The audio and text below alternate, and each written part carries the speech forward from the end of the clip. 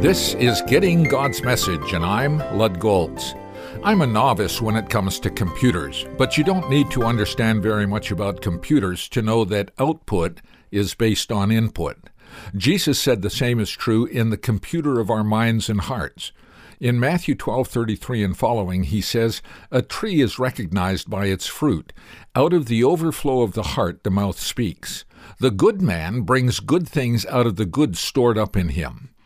The output of our lives, what we say, what we do, how we respond, what we initiate, what others see and hear, indicates what is going on inside of us.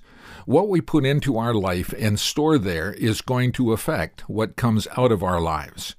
Some think Jesus was rather severe when he says in verse 36, "Men will have to give account on the day of judgment for every careless word they have spoken." Every careless word?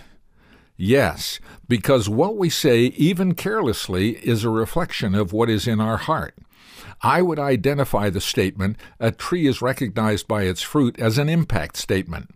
That is a statement that states a truth so simply and poignantly that you will remember and understand it without difficulty. It will jump out at you and grab your attention.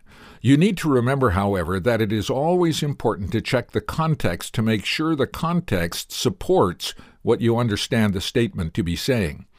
Once you have confirmed that your understanding is valid, then apply the truth to your life. This impact statement can be put into an impact thought. Input will determine output. May we never forget this impact thought.